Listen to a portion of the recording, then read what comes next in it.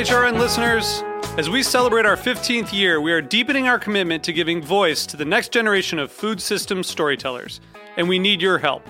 Our internship and fellowship programs help activate new possibilities for underrepresented and underestimated young people through experiential journalism, audio engineering, and production training. Through these unique programs, HRN helps food equity stewards build essential workforce readiness skills that expand their potential and foster economic mobility. Please consider supporting these critical programs. And with a minimum donation, you can be entered to win a dinner for two at an amazing restaurant in one of 8 cities and tickets to a concert at a great venue in one of those cities. We have incredible partners across the country who have donated, as they also share our passion for helping to educate the next generation of food systems storytellers. Check out heritageradionetwork.org/15 to donate and enter to win today. That's heritageradionetwork.org/15 to donate and enter to win today. And make sure you donate before March 31st. Thank you. Today's program has been brought to you by Route 11 Potato Chips. Made with a secret recipe and superior ingredients, their mission is to make an outstanding product in a safe and clean environment. For more information, visit www.rt11.com. Today's program is brought to you by Tabard Inn, new American cuisine in one of Washington, D.C.'s oldest hotels, located in DuPont Circle. For more information, visit tabardinn.com. You're listening to Heritage Radio Network. We're a member-supported food radio network broadcasting over 35 weekly shows live from Bushwick, Brooklyn. Join our hosts as they lead you through the world of craft brewing, behind the scenes of the restaurant industry, inside the battle over school food, and beyond. Find us at heritageradionetwork.org. Hello, and welcome to Snacky Tunes. I'm one half your host, Greg Bresnitz. I'm the other half, your host, Darren Bresnitz. Welcome to Season 10. Season 10. No one said we could do it. Actually, no one said anything. No one said anything. I don't even think most people even realize that we've been on for more than a couple weeks or so. Well, that's how you do it. You tell people Season 8, and then 10 gets really, you get there really fast. But you don't bother them with the first 7. I'm hoping that with Season 10, people go like, "Oh yeah, no, I've been listening to the tunes. I've been on that tip for a while," and then they can go back and catch up on everything on Apple through all of our podcasts. People are like, "Send me a couple episodes." I'm like, 162. That's my favorite one. That's the best one. Yeah, without a doubt. Oh, it gets real deep on 237. Yeah. Well, listen, I am so excited because we are kicking off Season 10 with the patron saint of the hustle, Alan Bennett of Hedley and Bennett. Just an awesome interview. We talk about the rise of her business and being an incredible CEO and just kicking butt and taking names. And it's such a fun time. And I was so excited that we got to sit down with her at her incredible factory in LA. Did you get an apron? I have an apron. Her and Tastemade did a special one. I got one. But I got an Apron Squad sweatshirt, which I've been rocking, and it's very cool. Oh, very cool. And I'm sure mine is in the mail, right? Absolutely. It's in the mail. I sent it to the Rising Tide Love. And our good friend Jameson Fink came back. Jameson did come back. New year, new me, new wines, wine resolutions. When you uncork as many bottles as he does, especially, probably at around 2 a.m. on New Year's Eve, you have a lot of things to think about in the bottles you've drank and the bottles you have to drink. And so we share some of his resolutions with us that you can apply for your future wine endeavors. And finally, No Ice comes in studio, and they tell us how their casual cover sets led them to becoming a band in the Brooklyn scene. So sit back, relax, and welcome to Season 10 of Snacky Tunes. We talk about food, we talk about music, with musical dudes, finger on the pulse, Snacky Tunes.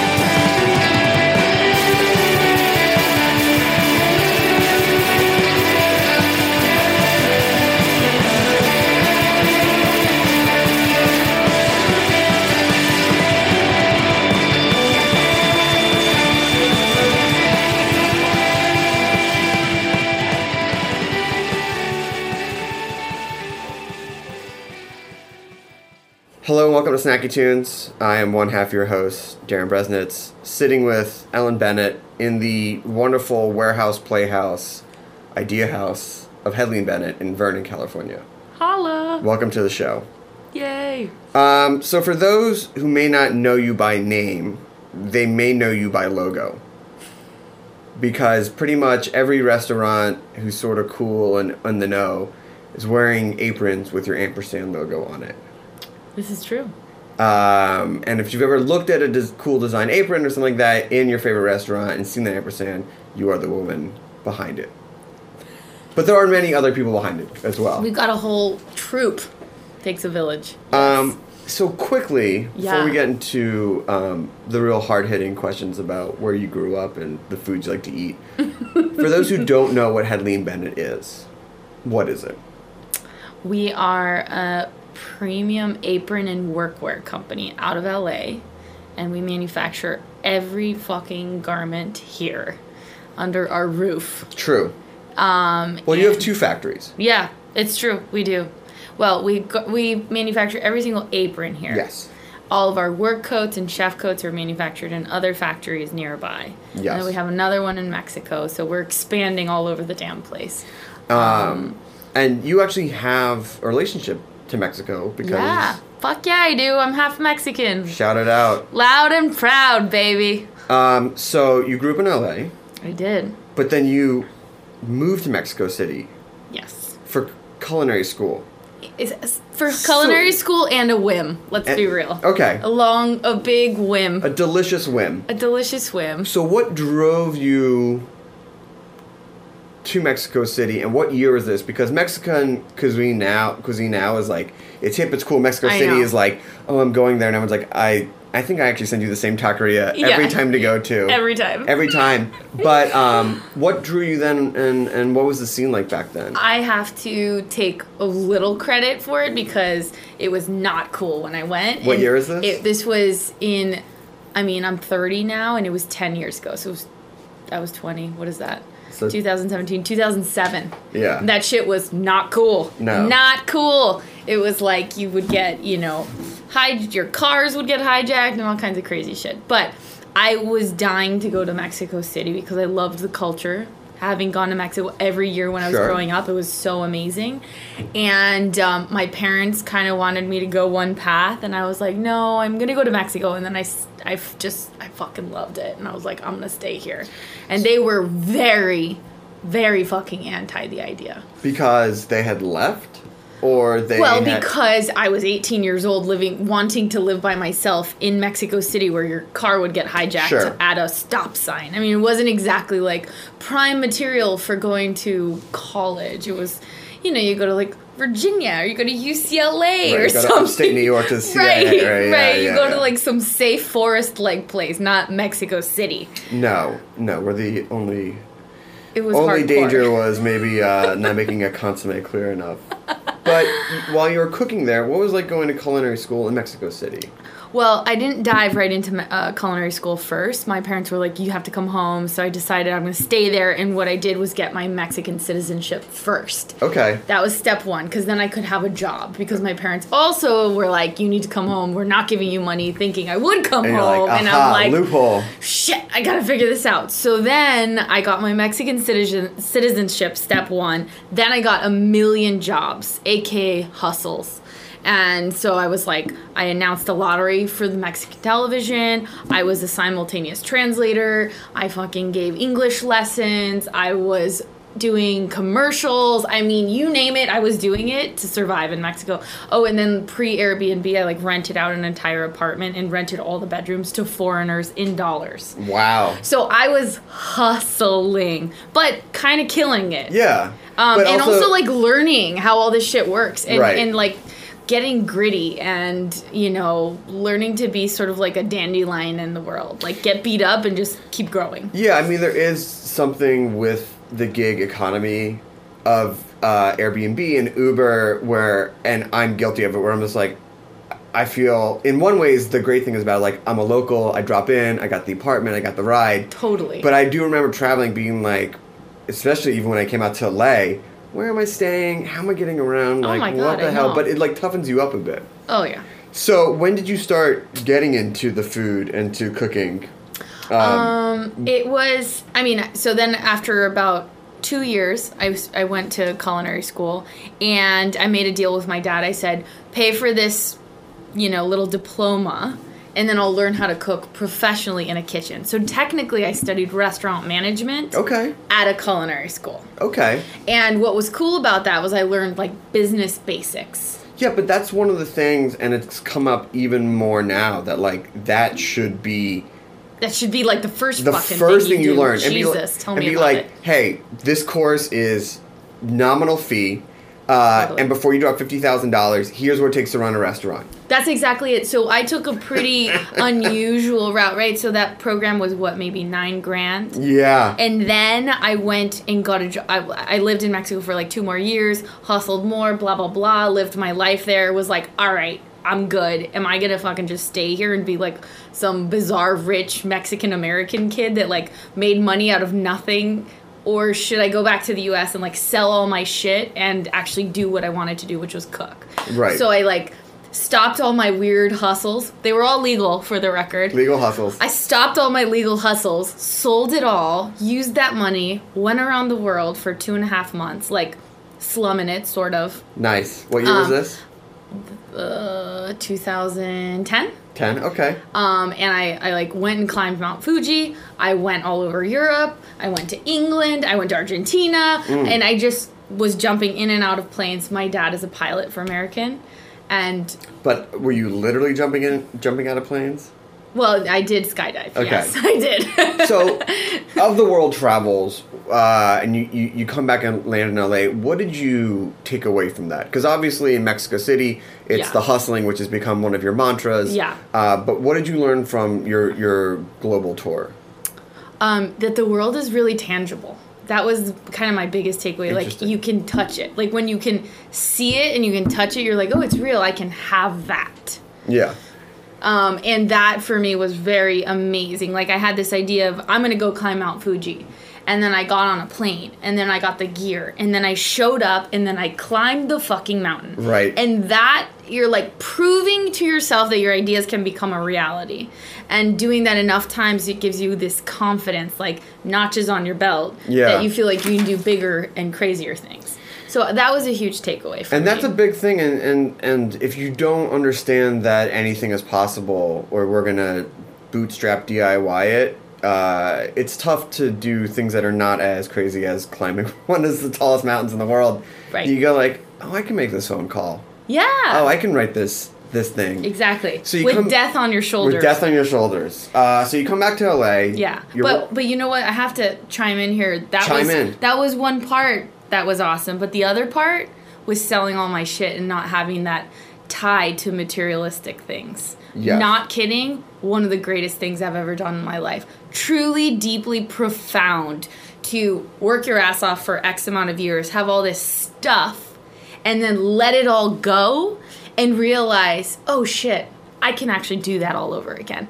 And this stuff doesn't define me. I define the stuff, and I define the place, and I define what I'm going to do and where I'm going to go. And that's so fucking powerful for anybody. Yeah, that purge when you move or when you get rid of your stuff is, you go I don't need this. But this was deep purge. This was house, furniture, clothing, everything was gone. I basically came back to LA after 4 years with a suitcase. So when you got back to LA, what's the first thing you got? What did you miss? Dude, I moved into my mother's house. After all that, talk about getting your fucking head slammed into the ground. You're like, wait, what? Reality check? You're not just gallivanting? And I thought, holy shit, I really am starting from the bottom again. Were you back in your old bedroom? Yes! Oh, God. All I needed were, violins to come out. Did you have any, cool posters from growing up still on the wall? No, they had removed everything. It was just, a sad green bed. That was it. So you're back in LA. Yeah. You've learned how to cook. Yes. You've got some business proficiency. Yes. Traveled the world. But all you wanted to do was cook. Yeah. So where'd you go? So a friend of mine gave me a list of the top 10 restaurants in LA, and she said, go between the hours of 2 and 4, bring a resume and talk to these chefs. And I mean, I had hustled my way through everything in Mexico, and that's all I knew how to do was just walk in and talk to people. And so this idea was so easy. I was just like, great, I'll go and talk to people. Yeah. And so I busted in through the back door at Providence, walked up to Michael Cimarusi and was Shout like, out. I want a job. You need to let me come in here and show you my Mexican my Mexican work ethic skills. And he was like, "Thank you." Okay, like it was an, you know.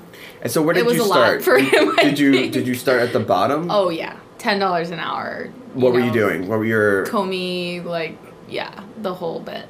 I was literally picking herbs and separating chives and cutting, you know, things that couldn't be fucked up.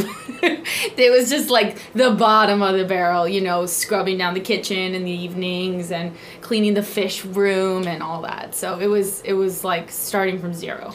And then what made you want to leave there? Or what made you want to keep going into different restaurants? Well, and I think this is a really good question because people always think that, like, the journey is nice and straight, and it really isn't. Mm-hmm. And for me, I wanted to be a chef, and that was my whole plan. By going to Providence, I wanted to have a taco empire. So I thought, okay, you need to learn how to cook in the best restaurants, and then you can, like, take all that, take what you learned in school, and start your taco empire. Sure. And while being at Providence, I realized, like, holy shit, I don't actually want to own a restaurant. This is not actually what I truly want to do. And that was a scary realization considering I had planned my whole damn future around that.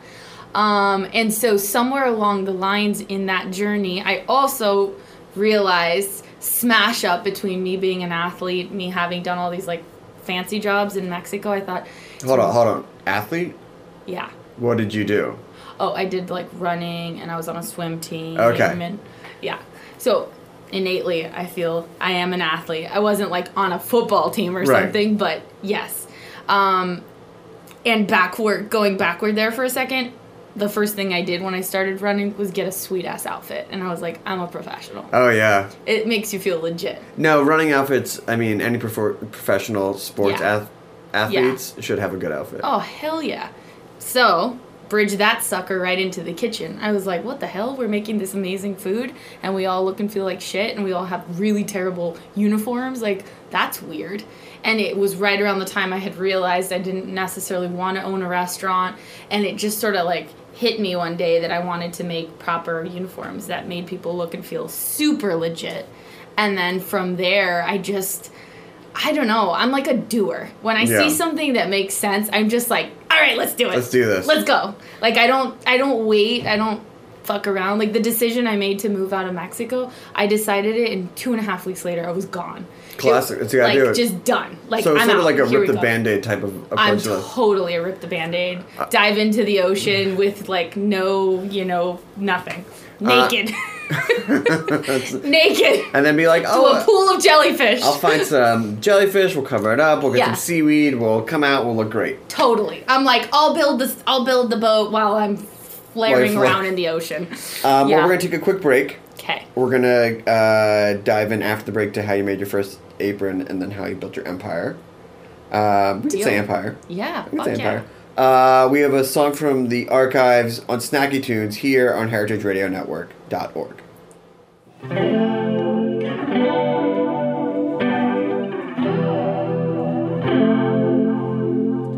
Just get in, I'll explain along the way. Dark sunglasses and a desert highway.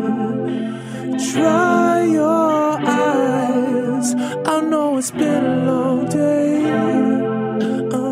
'Cause everything is gonna be okay. I'm pouring my heart out on an Arizona highway. I'm pouring my heart out, and I never wanna lose this feeling. Wanna lose this feeling.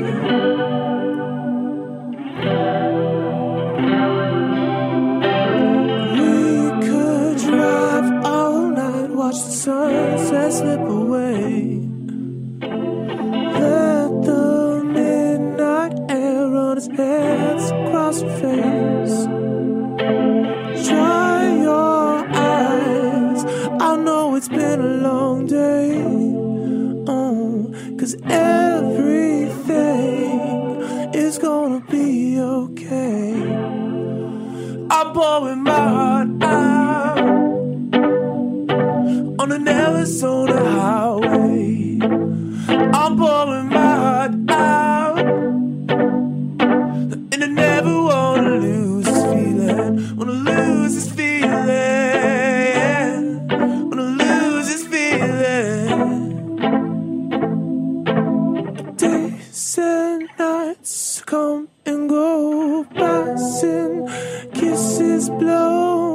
All things I should know. Break down nice and slow. Days, nights come and go. Past cars, kisses blown. All the things I should know. Break down nice and slow. Days and nights come and go. Past cars, the kisses blown. Talk to me not slow. Break it down. All the things I should know. But I'm on an Arizona highway. I'm pouring my heart out, and I never wanna lose this feeling. Wanna lose this feeling, and I never wanna lose this feeling. Wanna lose this feeling, and I never wanna lose this feeling. Wanna lose this feeling. Hello and welcome back to Snacky Tunes, sitting with Ellen Bennett of Hedley and Bennett. So you're in LA, you have this vision to create aprons, and you're at Bucco Mercat. Mm-hmm. And Providence. And Providence. I had 2 jobs. Remember the Two hustle? jobs. Actually, I had 3. I was a personal chef for a family in the mornings. How too. was that? It was great. I loved it. So you're working there. What year is this?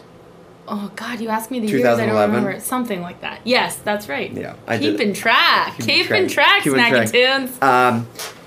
And so, you know, we don't have to get too in the weeds because I feel like the story's been out there of how, like, you saw the aprons and you made it and you grew it. But I want to ask, of all the times you've shared the story, of all the times you've talked about how, like, you made this and then John and Vinny came calling, like, what was the one thing that you took away that you thought, this will make or break me? Like, what was the moment in there where you're like, if this is a moment where, like, if I don't move forward, I'm not going to have anything? Oof. I mean, let's be real. There's been so many of those moments, and they happen every year. No, I know. But at the beginning, when there's no... I think that when I signed our first lease for our first tiny little office, it was $400, and it was 400 square feet. And I felt... Wait, let me do the math. So, okay, I'm trying to figure out how much... $1 a square foot, and I felt like I was signing my soul to the devil and God and all the other things up there in the skies. Signing that lease is the opposite of getting rid of all your stuff. Totally. It was like locking it in. Yeah. It was saying, this is real, Ellen Bennett. Because this it's is one not thing to just make the an aprons idea. out of your apartment. Yes. And then to sign that lease for a spot. It was a very big deal for me. And so that was a moment for you where you're like, okay, like this, I don't want to say shackles, but like you are grounded. Oh, yeah. And it was a 1-year lease, and I didn't even have the credit to be able to take it on my own. I had to convince, like, a family member to co-sign the lease. I mean, it was the low. And I'll never forget the first chef that came to visit that space. Who was it? He was a chef from Pasadena. I actually, I don't even remember his name. So it's been so you did long. maybe forget. No. Well, I'm kidding. oh, God. Yeah, I don't remember his name. But I was like, you got to come see our new office. And, you know, he thought... Who knows? Maybe this is like some cool ass office. He walked in. We had a Metro rack against the wall that was half built. Awesome. Nothing on the ground except for like 3 boxes of cardboard boxes with some half-made aprons and 3 rolls of fabric leaning on the wall. And he looked around, and I was like, "This is Hedley and Bennett!" And he just. I don't know slowly backpedal. Like, oh, I don't think I put a quarter in the meter. And it's like, I gotta go. It just like leaps out the window. So obviously, you know, it took off. But what was, you know, as you're getting started, as you're doing one chef at a time and things like that, do you remember the tipping point? Do you remember the point? And obviously, as a businesswoman, you're never done growing. There's always the next challenge. But do you remember, was there a moment in those early years where you're like, okay, I think we got something here. I think we're going to be okay?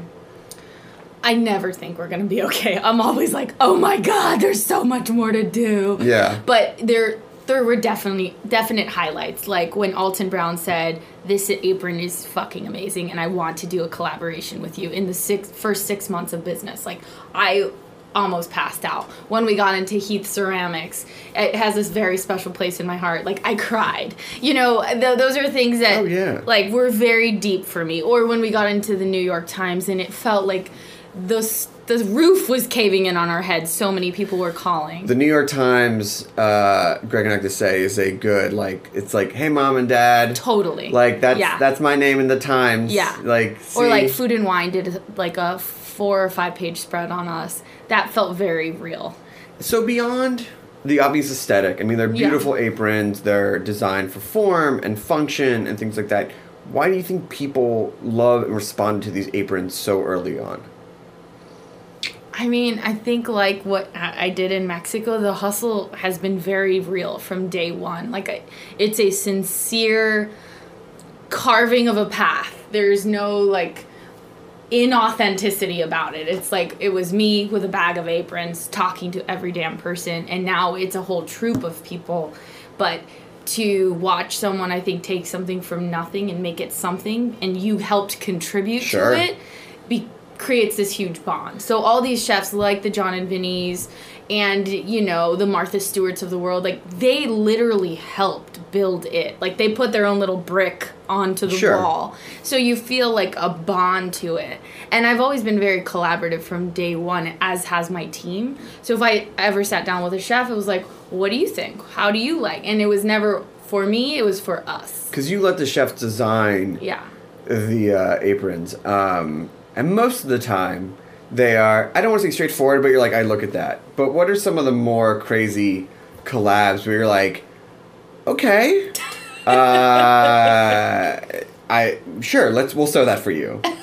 I mean, one of the craziest things we've done was recently with the hundreds. Oh, yeah. We did a freaking half camo apron, half navy apron. Oh, with man, a bomb on the pocket. And, like, for those who don't know, the hundreds are. The hundreds is, like, the equivalent of Supreme of the West Coast, but way more real. And way more awesome. Ooh, throwing some shade at Supreme. Mm-hmm. Yeah, I am. I mean, you know, that actually brings up a good point, because we have this conversation about authenticity and, you know, does that matter with food? Like, you know, I'm a Jewish guy, but I grew up eating... I'm a Jewish lady. Yeah, but I grew up eating Chinese food, so I make a Chinese restaurant, but at some level, like, I'll never, you know, be Chinese, doesn't matter, things like that. But for your story, like, there is this authenticity because you built it from the ground up. Right. And do you think that people, when they add that uniform to their kitchen, they're like, okay, I'm going to get this authenticity on my people as well, and like infuse it into the kitchen? I mean, I sure hope so. Like, that is that's the DNA of the company, is that idea that you are, like, no matter who you are, where you're from, you put this on and you can use this to get somewhere. Like, you can use this to be somebody and to make your dreams come true. And it's really, like, so internal. Just like when I ran the marathon, or just like when I climbed Mount Fuji, I just made a decision that I could do it. And I always hope that when people wear our aprons, they're deciding that they can be better because of it. And I want to make sure that people understand that the aprons are not just for people in the kitchen. 100%. Because that would limit... I don't want people to come away from this and be like, oh, she makes kitchen aprons. Totally. I would say they started from there, but now they've evolved into so much more than that. Like, we outfit potters and painters and baristas and, you know, carpenters, hairstylists, barbers, like, anybody that's a maker... we outfit those people. And like, next year we're doing a shoe with Vans. And it's not a chef's shoe, it's a maker's shoe. So what does that mean? Meaning it's anti-grip, it's super cool, it's wet resistant. It has all these features that when you're running around hustling to make shit happen in the world, you need clothes to accompany it. So you can, like, shred in that shoe in all forms of life. Fuck yes, you can. Just shoe for shredding. Yes, exactly. Clothes for shredding. Clothes for shredding. Now, you make other clothes as well. You actually have gone beyond aprons. What is that like? Because the apron is such a niche in many ways. You're like, okay, like, I sort of know who needs an apron. Yeah. And my profession sort of dictates that I need an apron. Right. But you make socks and you make shirts. So what's the decision there of how do you put your, toe in the water there and break through when someone goes like, okay, I'll get an apron for you, but I'm not going to buy my shirts and my pants and my socks. It's like, it's trial and error, and Yeah. it's scary, and it's leaping into the ocean again with no floaties on and seeing what works and having to pivot along the way. I think you have to take risks to keep growing, and I am very unstagnant. And I like to keep evolving all the time. So I'm always asking people, like, what else do you want to see? What do you love? What are you wearing? Let me look at that. Like, our eyeballs are open at all times, and we're always listening to.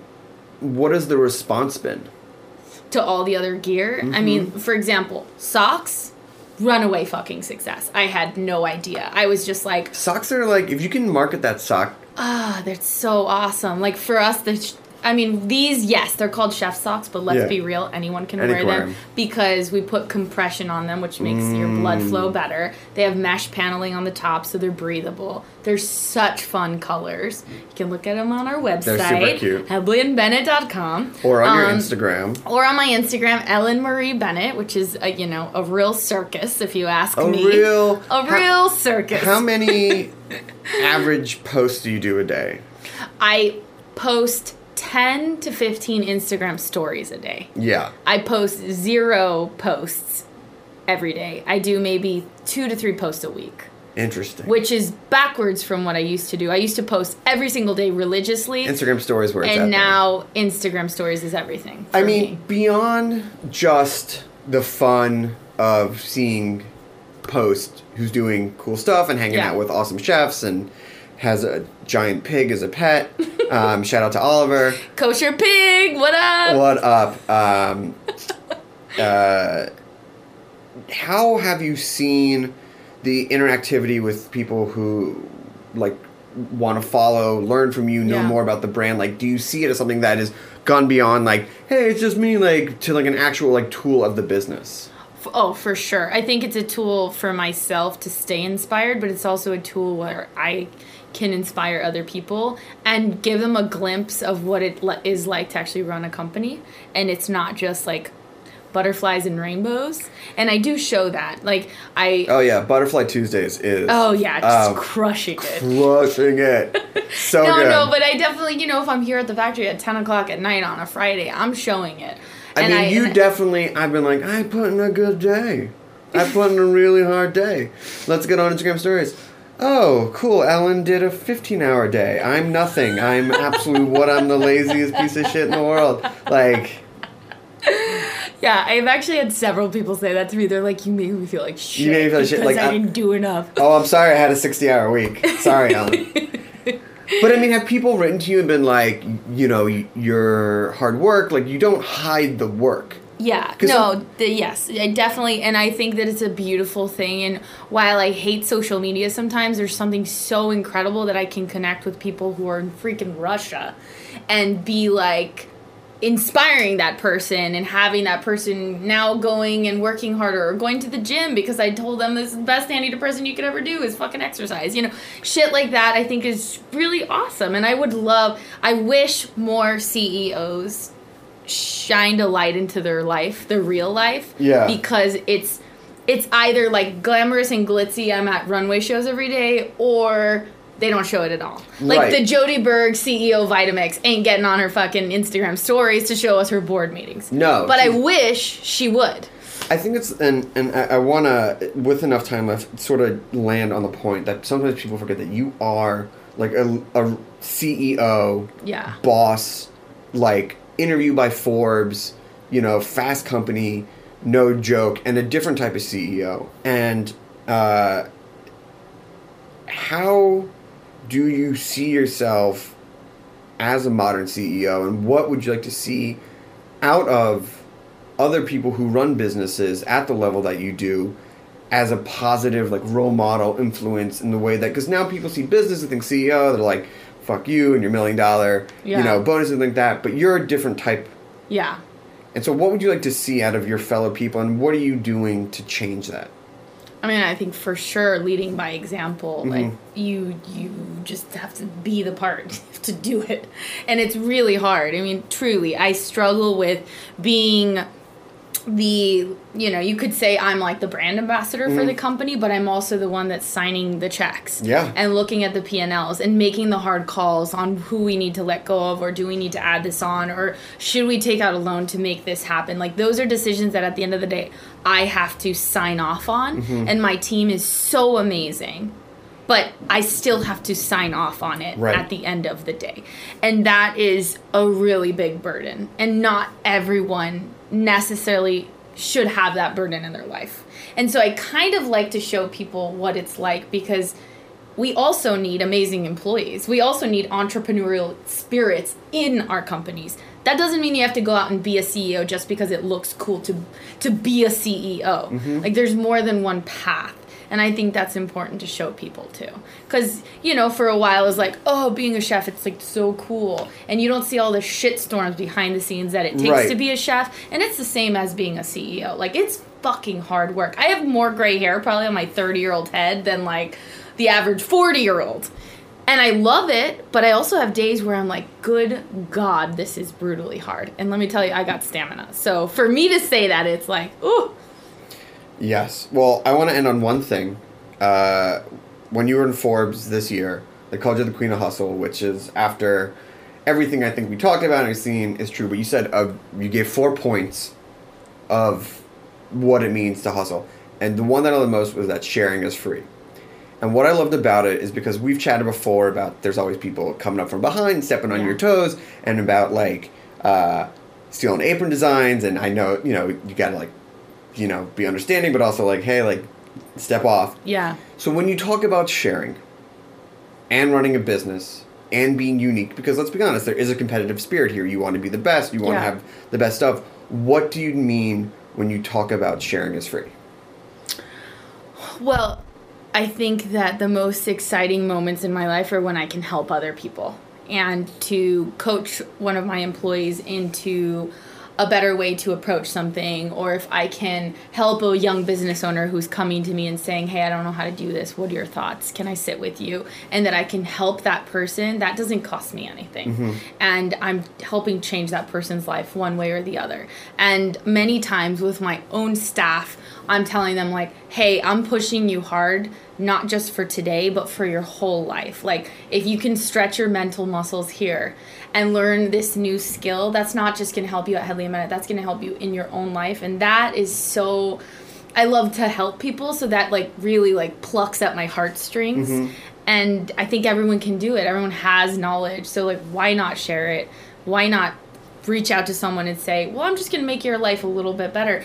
And I feel like it makes for great karma, because anytime I really need help with something, I can reach out to anybody, and most of the time people are like, sure, I'll help you. And you don't feel like you're like being like a leech and like just like, I only reach because I need something. Totally. You're like, no, I help people. That's how it works. Yeah, and you give and you get, and you should give without expecting. But it's a wonderful thing to be able to share that. And, like last week I adopted a family for Baby to Baby, which is this cool foundation. And this year we gave tens of thousands of dollars to Red, the foundation.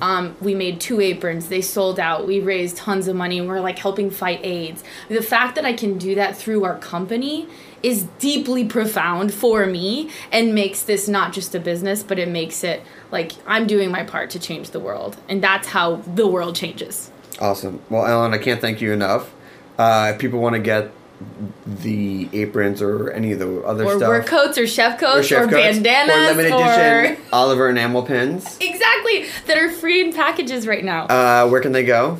HedleyandBennett.com, HedleyandBennett, or my Instagram, Ellen Marie Bennett, which is very ridiculous, or Hedley and Bennett on Instagram too. And if you're ever in LA, please come visit the Apron Factory. We do tours, and you can ride our zip line and slide and swings and hang out and watch our manufacturing go down. It's awesome. And yeah, it's pretty great. Awesome. Well, I can't thank you enough for giving us some time. Thanks, Mr. Snacky Tunes. Thank you. We have another track from the archives on Snacky Tunes, and then a live performance here on heritageradionetwork.org. 1, a 2, a 1, 2.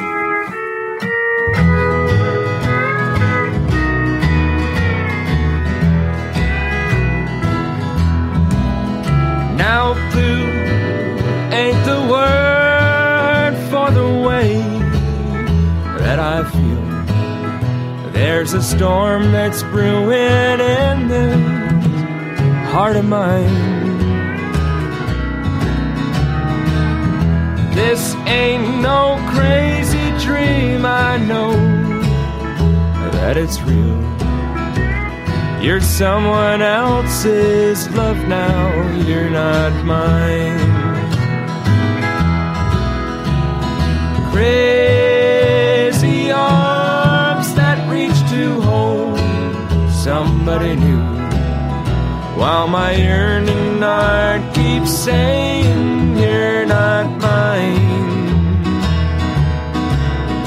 My trouble might know soon to another you'll be wed, and that's why I'm lonely all the time.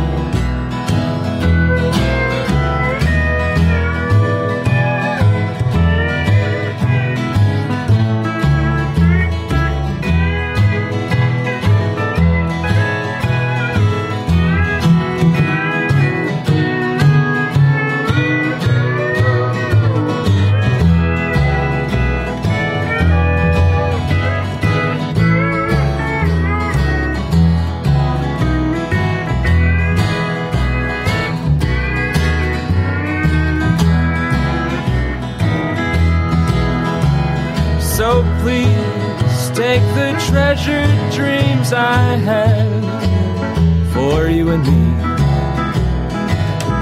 Take all the love I thought was mine. Someday these crazy arms will hold somebody new.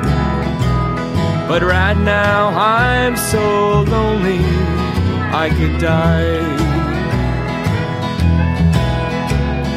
Crazy arms that reach to hold somebody new, while my yearning heart keeps saying you're not mine. My trouble might know soon to another you'll be wed, and that's why I'm lonely all the time. And that's why I'm lonely all the time.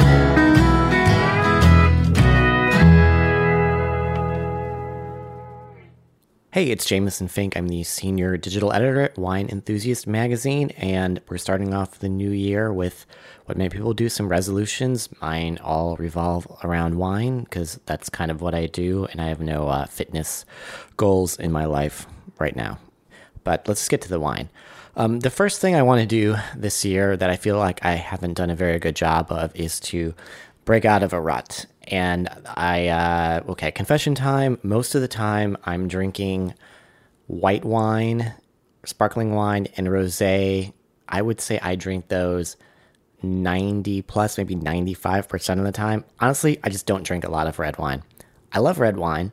I enjoy it. Some of my favorite wines in the history of the world have been red wines, but I find myself mostly drinking wine, honestly, to sort of like thirst-slaking refreshment type of stuff. And there are great red wines for that, like chillable reds, which I've talked about before on Snacky Tunes. But, usually unless I'm having like pasta at a restaurant or a hearty dish, something with like mushrooms or steak, honestly, I'm drinking white wine.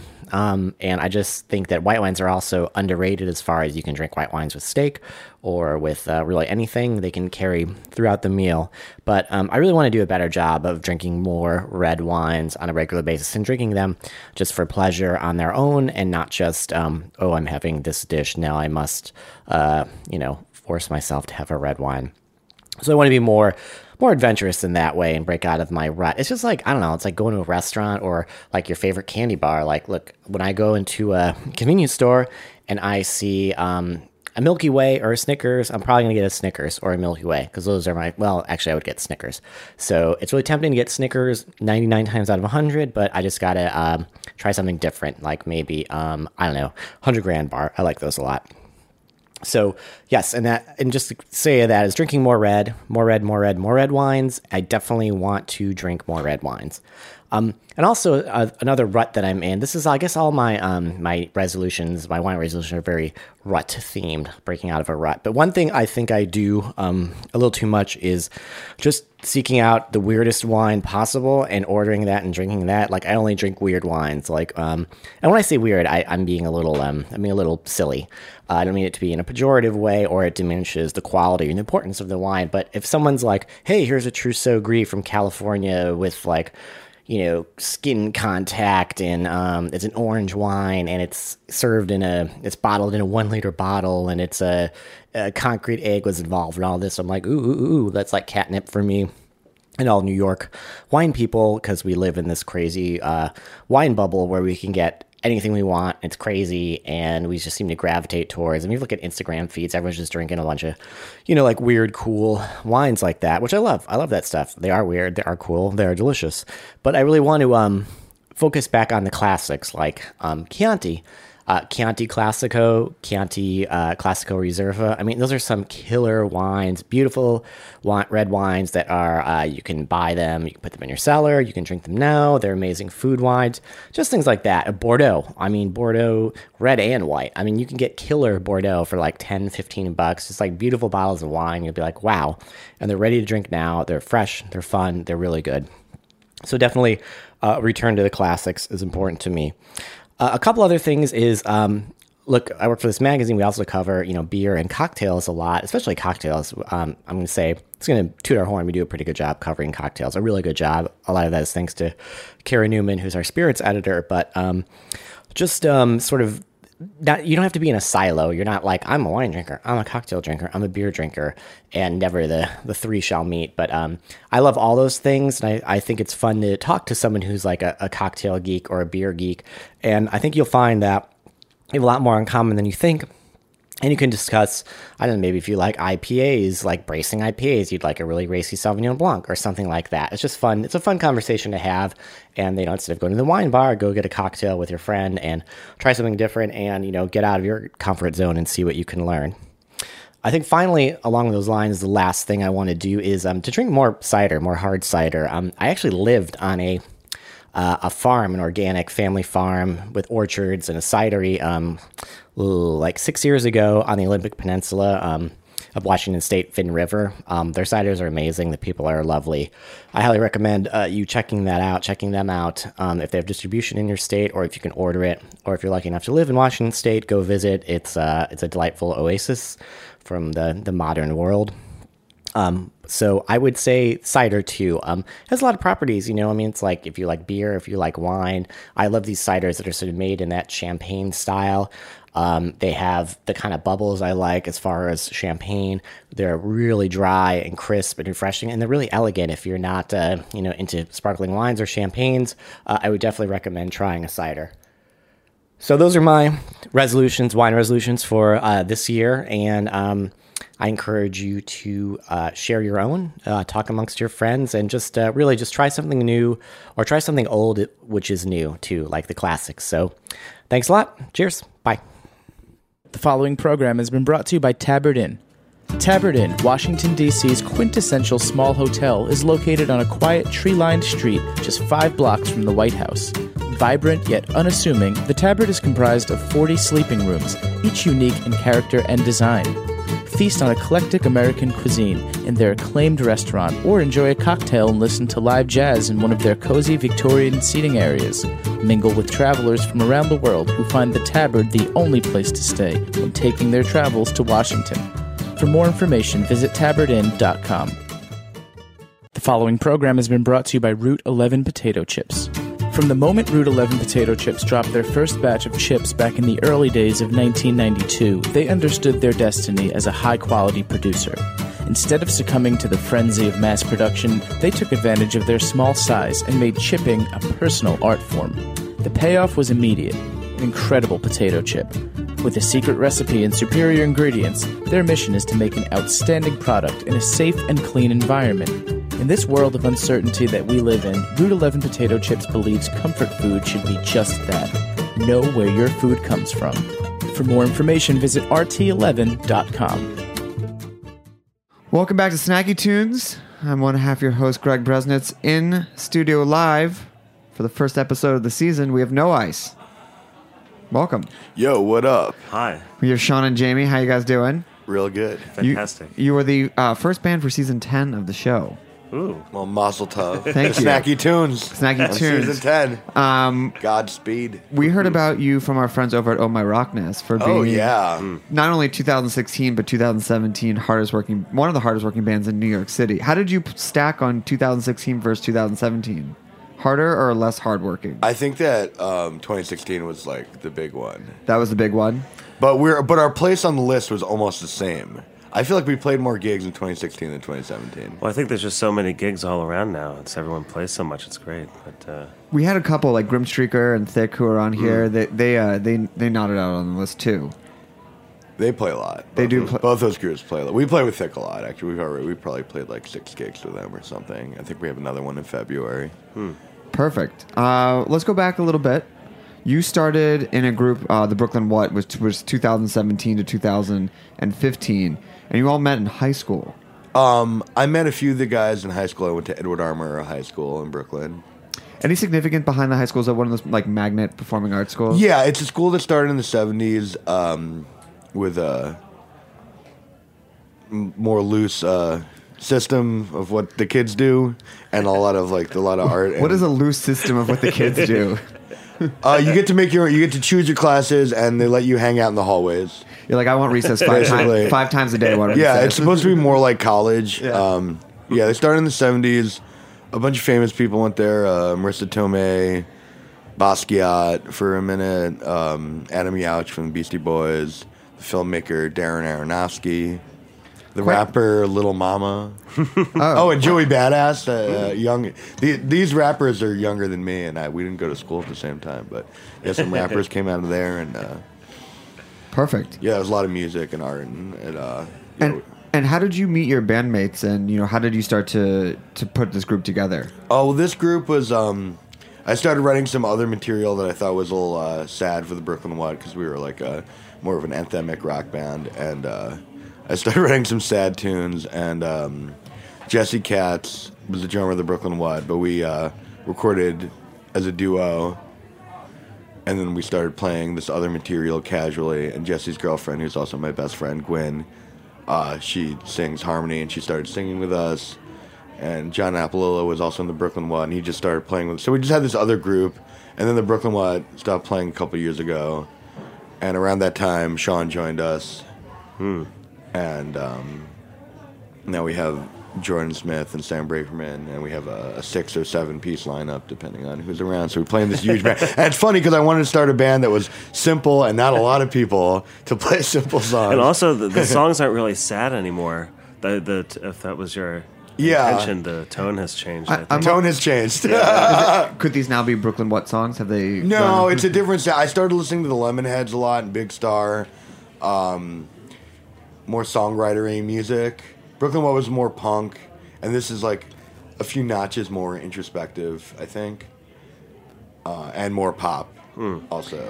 What is it? It's always interesting to hear. What couldn't you get out of your previous band that led you to start writing under a new moniker, even though it wasn't No Ice. But what was it that'd be like, I can't say this through this current project, and I have to make something new? Well, it's very funny the way the band ended up turning out, but Brooklyn What was like a really energetic punk soul kind of band, and people would come and get drunk and party, and I kind of was like, I'm tired of being the party guy. Isn't that always the way? But then I ended up being the party guy again, I think. But like, I didn't mean to. I wanted to be like, I'm a serious songwriter. Take me seriously. So you're like, please. He needed a short break from being the party guy, but he's back. Was the short break like 2 months or 2 years? I don't even know. Probably less. It was like I need a week off. Okay, guys, I'm gonna come out with a new moniker and a new identity. Well, I guess. Does this mean double the invites if you're like the old party guy and the new party guy? A lot of invites. I send out lots of invites. I can tell you that. I read this book about the Replacements, and Paul Westerberg, who's one of the more interesting rock personalities. There was something about him that I felt the same. Like I did the same thing. It was like after the Replacements, he wanted people to take him seriously, so he started talking about how influenced he was by Joni Mitchell and John Coltrane, and that is literally exactly what I did at this time of my life. They went, oh, I see him in a whole new light. You're like drinking beer and taking shots in the back. You're like, no, Joni, they really, parking lots, really just it speaks to me. It's funny to find out you're pretentious and also unoriginal. Yeah. Sorry. Just for clarification, you said that and then you read it after. And then I read it afterwards. Yeah. But I was totally doing the same thing. It's like, what are you listening to now? I'm just like Coltrane, Joni Mitchell. Really, I'm working on some really serious new material. Really different from my old band. I just love, I wonder if they would even be like, really, I'm your reference for slowing down. John Coltrane, you picked a jazz guy to be like, we're taking it mellow. Because those guys don't know how to party or do anything late at night at all. Can we hear a song? Yeah, absolutely. What do you want to do? Straight to your heart? Sure. Yeah. Okay, we're going to prepare. We've got the Casio SK1 filling in for Jesse Katz. Great. Here we go. Wait, here, let's see. 1 second.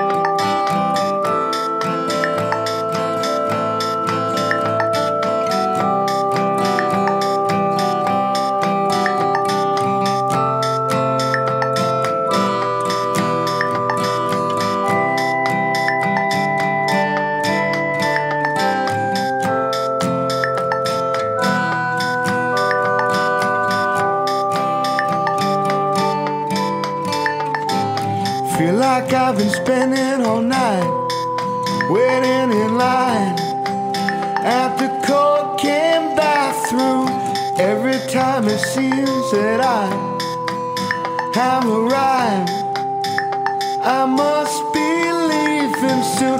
Feeling so weak, I need protection.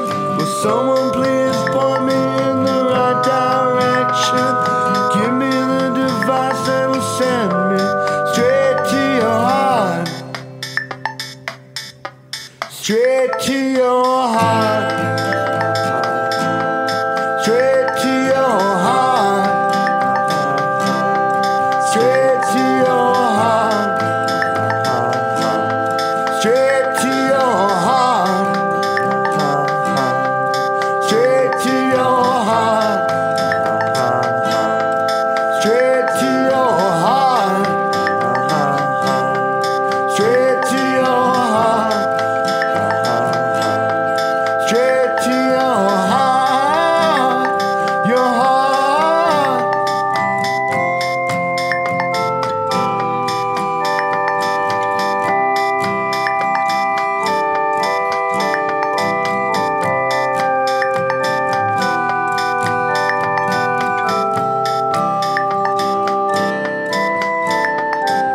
Looking at pictures of you, wondering now just where you are.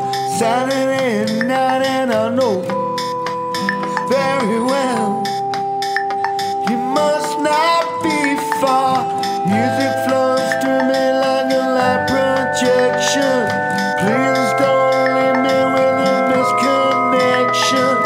Give me the device that'll send me straight to your heart. Straight to your heart. Straight to your heart. Straight to your heart.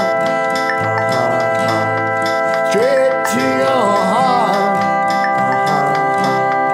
Straight to your heart.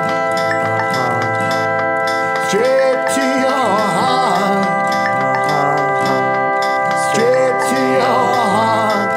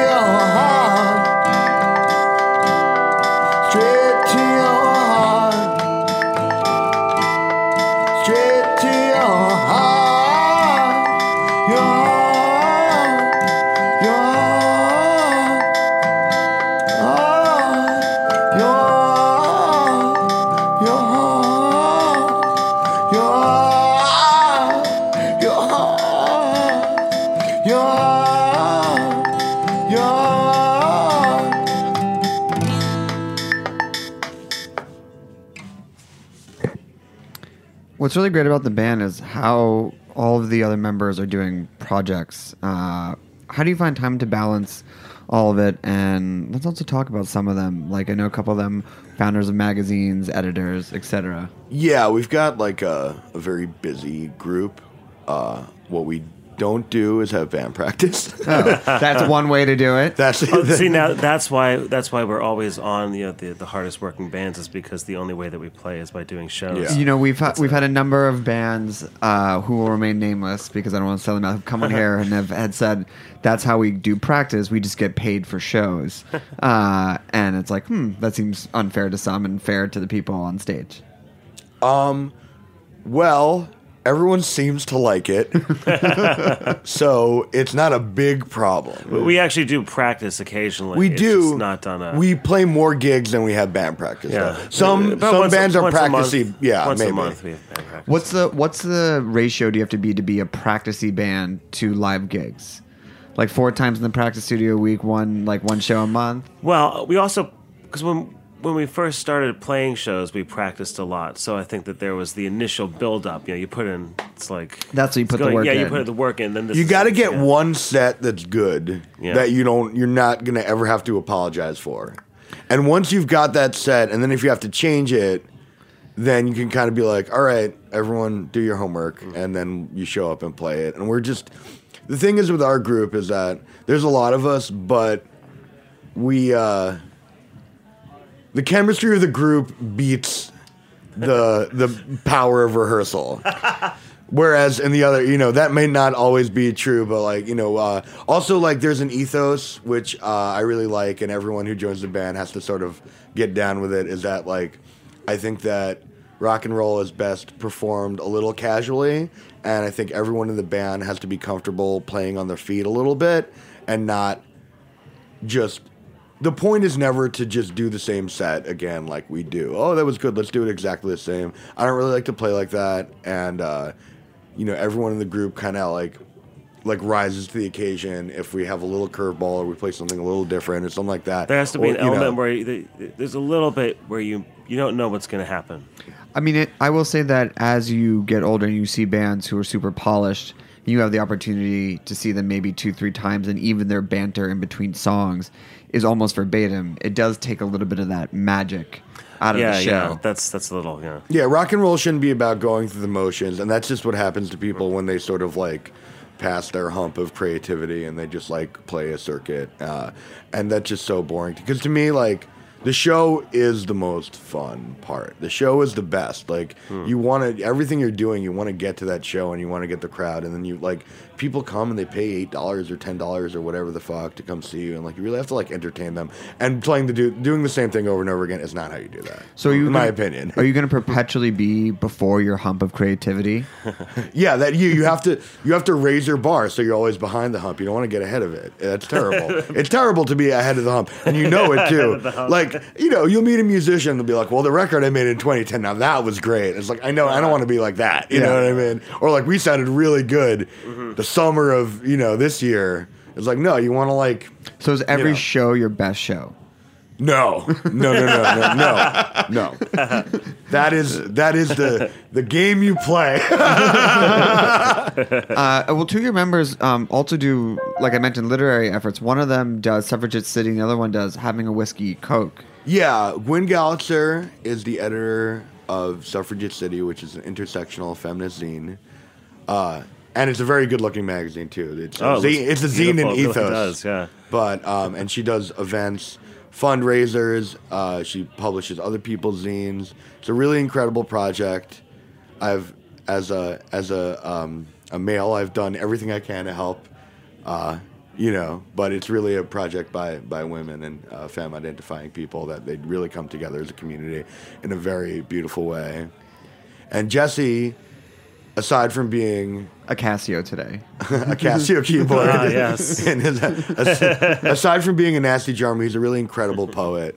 And some years ago, actually, this event, Having a Whiskey Coke with You, is related to No Ice also, because he started doing an event at Freddy's Bar in Park Slope, which is one of my favorite bars, and if you ever want to go to a bar, you should go there.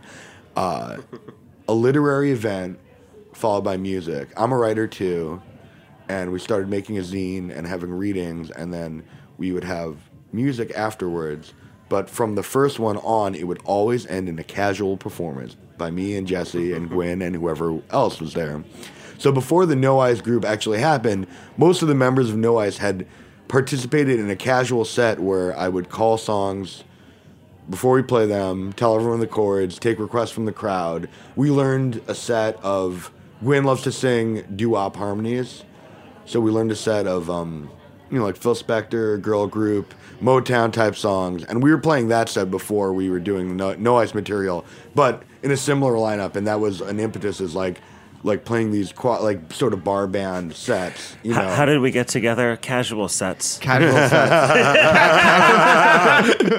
But I just want to understand. So you would call the chords on the progressions for the songs for the covers and be like, hey, sometimes we'd learn them, but whoever was showing up would end up playing. And, it just sort of it's not like playing on your feet. Yeah, it's not like those songs were the most complicated songs. No. But that's why we started there, yeah. I think. And now you've evolved. Yeah, but we can still do the cover set. I mean, me and Sean did a couple sets recently where we just blindly took requests from the crowd as fundraisers, and it was like, well, if we nail it, $10. Fundraisers for? We did one for the victims of the hurricane, Puerto Rico. We did one at Our Wicked Lady for... it was a local domestic violence. Yeah, domestic violence. Something. Group. Any cause that's good, we'll do it. But we've done it with No Ice, and we did do a set. And we'll take cover requests from the crowd. And if we nail them, it's $10. And if we suck at it, then it's whatever you want. I mean, if you suck at them, it should still be $10. $9. I think so. Someone's like, you know what? You missed a note. $5 for the. Well, no. But the caveat is sometimes they're really bad. Yeah. Okay. Can we hear another song? Absolutely. What are you gonna play for us? Let's play All Night. Sure.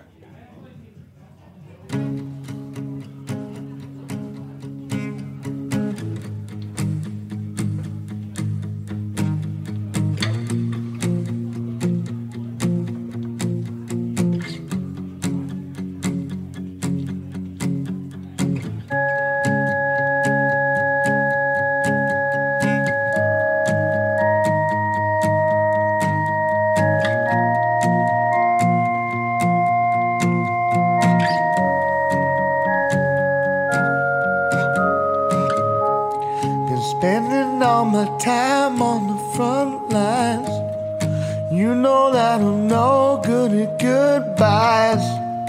Got to get you on my side all the time, all night, and every night.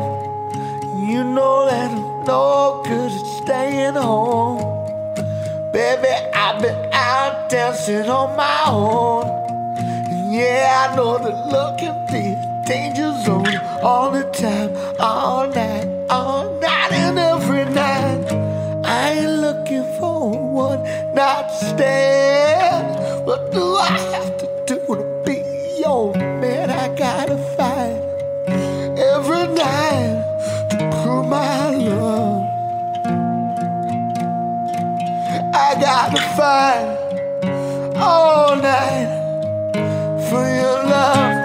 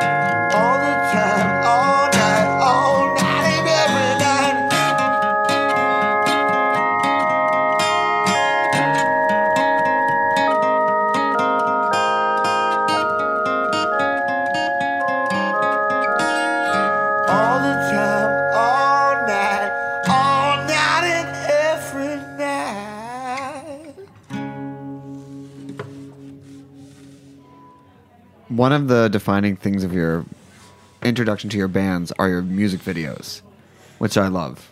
Oh, thank you. They're really great. I love the first one, and maybe you can talk about kind of how they evolved and where they started. But Eat the Heart summer version, which is obviously a tribute to Godard, Breathless. Yeah, Eat This Heart, yeah. How did you come up with it? Who's the other person starring against you in the video? Oh, that was my friend Katie Davis, who did some acting, but she had a real Gene Seberg haircut at the time. So she had that look. I wanted to... I don't know how I had that. I love Breathless, and I don't know. I like doing I feel like a music video is a good chance to do a homage in a not corny way, since it's a little 2-3 minute movie anyway. I love film, so I wanted to do a little sort of film nerd nod with that. And my friend Saskia, who I know from growing up in Brooklyn, is a great filmmaker, and we'd sort of knock that out. Just two people, I also feel videos are a good insight into the people around bands, which I think you get with Castle Braid. Yeah. Which is filled with so many cameos. Maybe you can talk a little bit about who's in there, how it worked. I mean, it looks like every kind of underground band in Brooklyn kind of makes its way through that video. Well, that one I directed with my friend Brian Shalemi. We worked on it together. I mean, music videos are a really good way to just show, your crowd and just put them in the video. It's good. So, but yeah, I wrote this narrative because Castle Braid is sort of a narrative song, and then I wrote this video that was I don't like when videos are the same as the words, the story. I don't know, that's boring to me or whatever. But I wrote another story, and then my friend Rose Blanchie, who sings in Prima, who are truly one of the best groups, and you should have them on. She's also just very smart and has a lot of good things to say. Done. So I cast her as the star of Castle Braid, and then we had Russell Heimwitz, who's my roommate, and he plays in Chomper and Dream Police and 9 other bands, and our friend Ina, who's in the '94 Knicks, and we had the other band, I decided to have in Sgt. Pepper's movie, it's there's the Bee Gees and there's the evil band and it's Aerosmith or whatever. So I have a thing like that. So yeah, we got Russ and Ina and Alex Trippinger to be in her band, to be the opposite band, play opposite No Ice, and then there's a scene with some yuppies, and then I had Ben Jaffe from Pill as one of the yuppies. Yeah, so there's some very cool people in that video, and Joe Aikman's in the video, who we did a video with now. He's also a filmmaker, but he plays in Toyzan, another great group that you should have on. Done. Got a lot of good recommendations. I mean, this is episode 1 of the new season, so the season is wide open. Nice. Yeah, we'll talk bands after. Yeah. There's so many great. We're really lucky. And even on the block, Sean and I live in the same building, and even on the block we live on, there's 20 great musicians. We're just we're up to our knees in talent. And don't you find it? I mean, I always find it funny when people try to tell me that New York is dead for musicians. Blah blah blah. Blah blah blah. And I just want to be all the venues that you loved are just gone, and you don't want to go find a new thing. It's what is dead. Right. But there's I mean, I can tell you from booking this show for 10 years, I've never wanted at any point for a great Brooklyn band or a great New York band. There's always new, young, amazing talent that's coming through, and it's just consistently blowing me away. So just to hear on your block this 20, all you naysayers, be gone. Oh yeah, it just our battle is uphill. Sure. Because there's so many, it's everyone wants to come here and take your spot, kind of. Oh, yeah. But there's so many, I mean, I can't tell you how many times, a casual acquaintance, I've, checked out their music and be like, oh, fuck, oh my God, you're really good. It happens all the time. Yeah, there's a lot of really good people around. Very, very good. Is there still one position that's hard to find? Can never find a good drummer? Drummer. Yeah. Okay. New York is hard for drummers because no one has room for the drum set, and you don't have a car, and drummers. I think in other areas, drummers will just drive around with their drum set and play gigs or whatever. But most drummers have 9 bands. The drummers are thinned out. Like everyone wants a drummer. Maybe you can rent out your Casios for the weekend. Yeah. So what's up for 2018 besides getting back on the 2018 hardest working band list? Oh yeah, we gotta get up a couple notches. Yeah. We gotta. What's you guys? Sounds exhausting. You guys are back in the studio making some new music. We've essentially started the process that'll end in a new record, hopefully by the end of this year. And we're talking to labels, and we got new songs. Some of them are coming up in the set. We have a video coming out for "We Get High Together" from the last record, which we did with Joe Wakeman from Toyzan, who's also just an auteur filmmaker. Is very talented, and that should be out pretty soon. I mean, that's pretty good. Yeah. And a lot of other stuff too. Yeah. We'll be playing plenty of gigs. We'll be, we're not going to let our friends at Oh My Rockness down. We're playing a lot of gigs. Our new material. We actually the last two songs we played. These are the new songs. These are unreleased No Ice songs that we just sort of have added to our set recently. So that's like a little taste of the new record. Snacky Tunes exclusive. Mm-hmm. Well, we want to make sure we have time for one more song. Last question: if you could describe your band as either a food or dish, what would it be? Oh my God. Well, I think I have to let Jamie decide this. A food or dish? Well, it would have to be something with a lot of elements. So it couldn't be like one thing.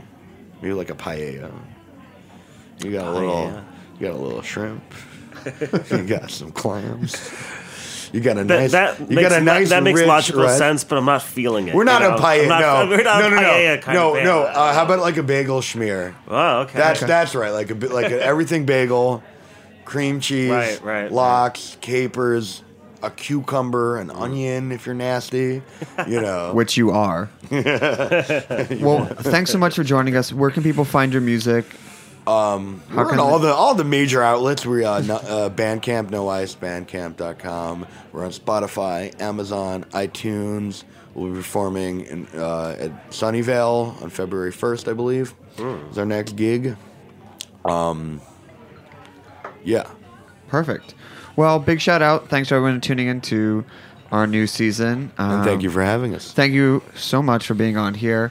What's the name of the last song? We're going to play our hit. This is The Cemetery. Great. Thanks for listening. We will be back next week with another live episode of Snacky Tunes. Rock and roll. How do you feel about this tempo?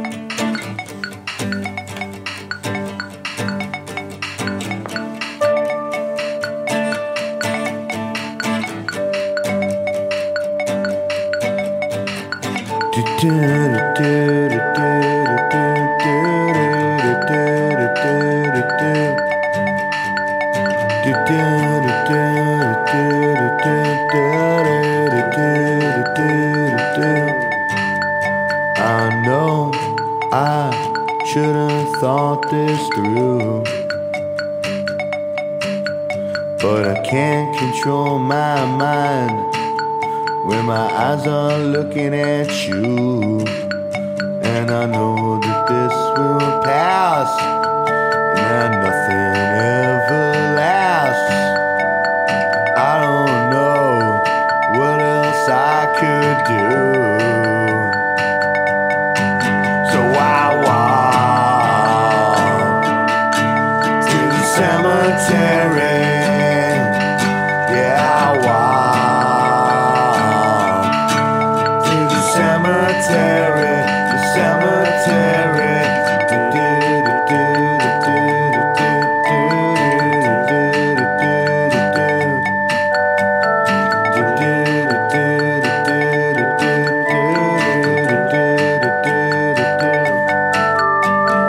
I don't know the point of all of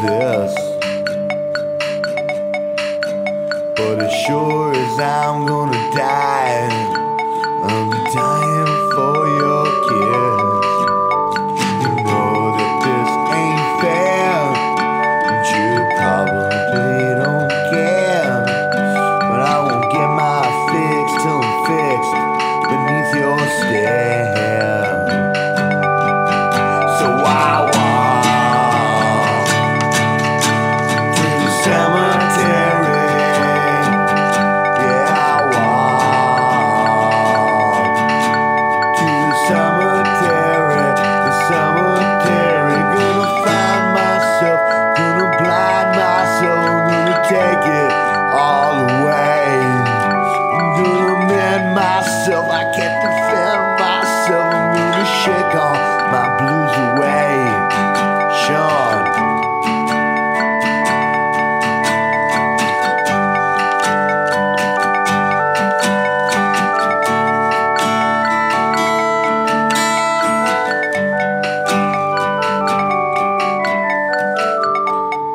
I don't need to slit my wrist.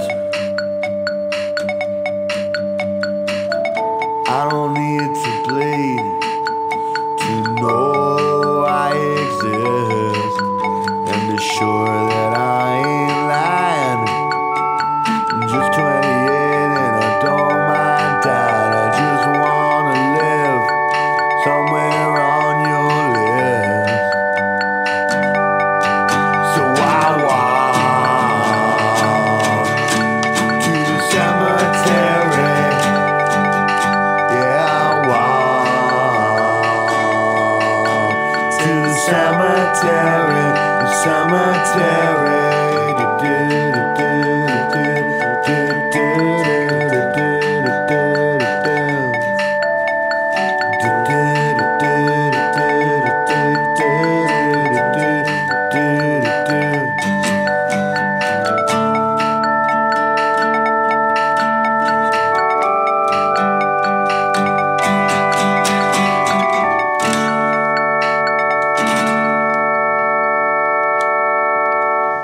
Right on. We talk about food, we talk about music with musical dudes. Finger on the pulse, snacky tunes. Thanks for listening to Heritage Radio Network, food radio supported by you. For our freshest content and to hear about exclusive events, subscribe to our newsletter. Enter your email at the bottom of our website, heritageradionetwork.org. Connect with us on Facebook, Instagram, and Twitter at heritage_radio. Heritage Radio Network is a nonprofit organization driving conversations to make the world a better, fairer, more delicious place. And we couldn't do it without support from listeners like you. Want to be a part of the food world's most innovative community? Rate the shows you like, tell your friends, and please join our community by becoming a member. Just click on the beating heart at the top right of our homepage. Thanks for listening.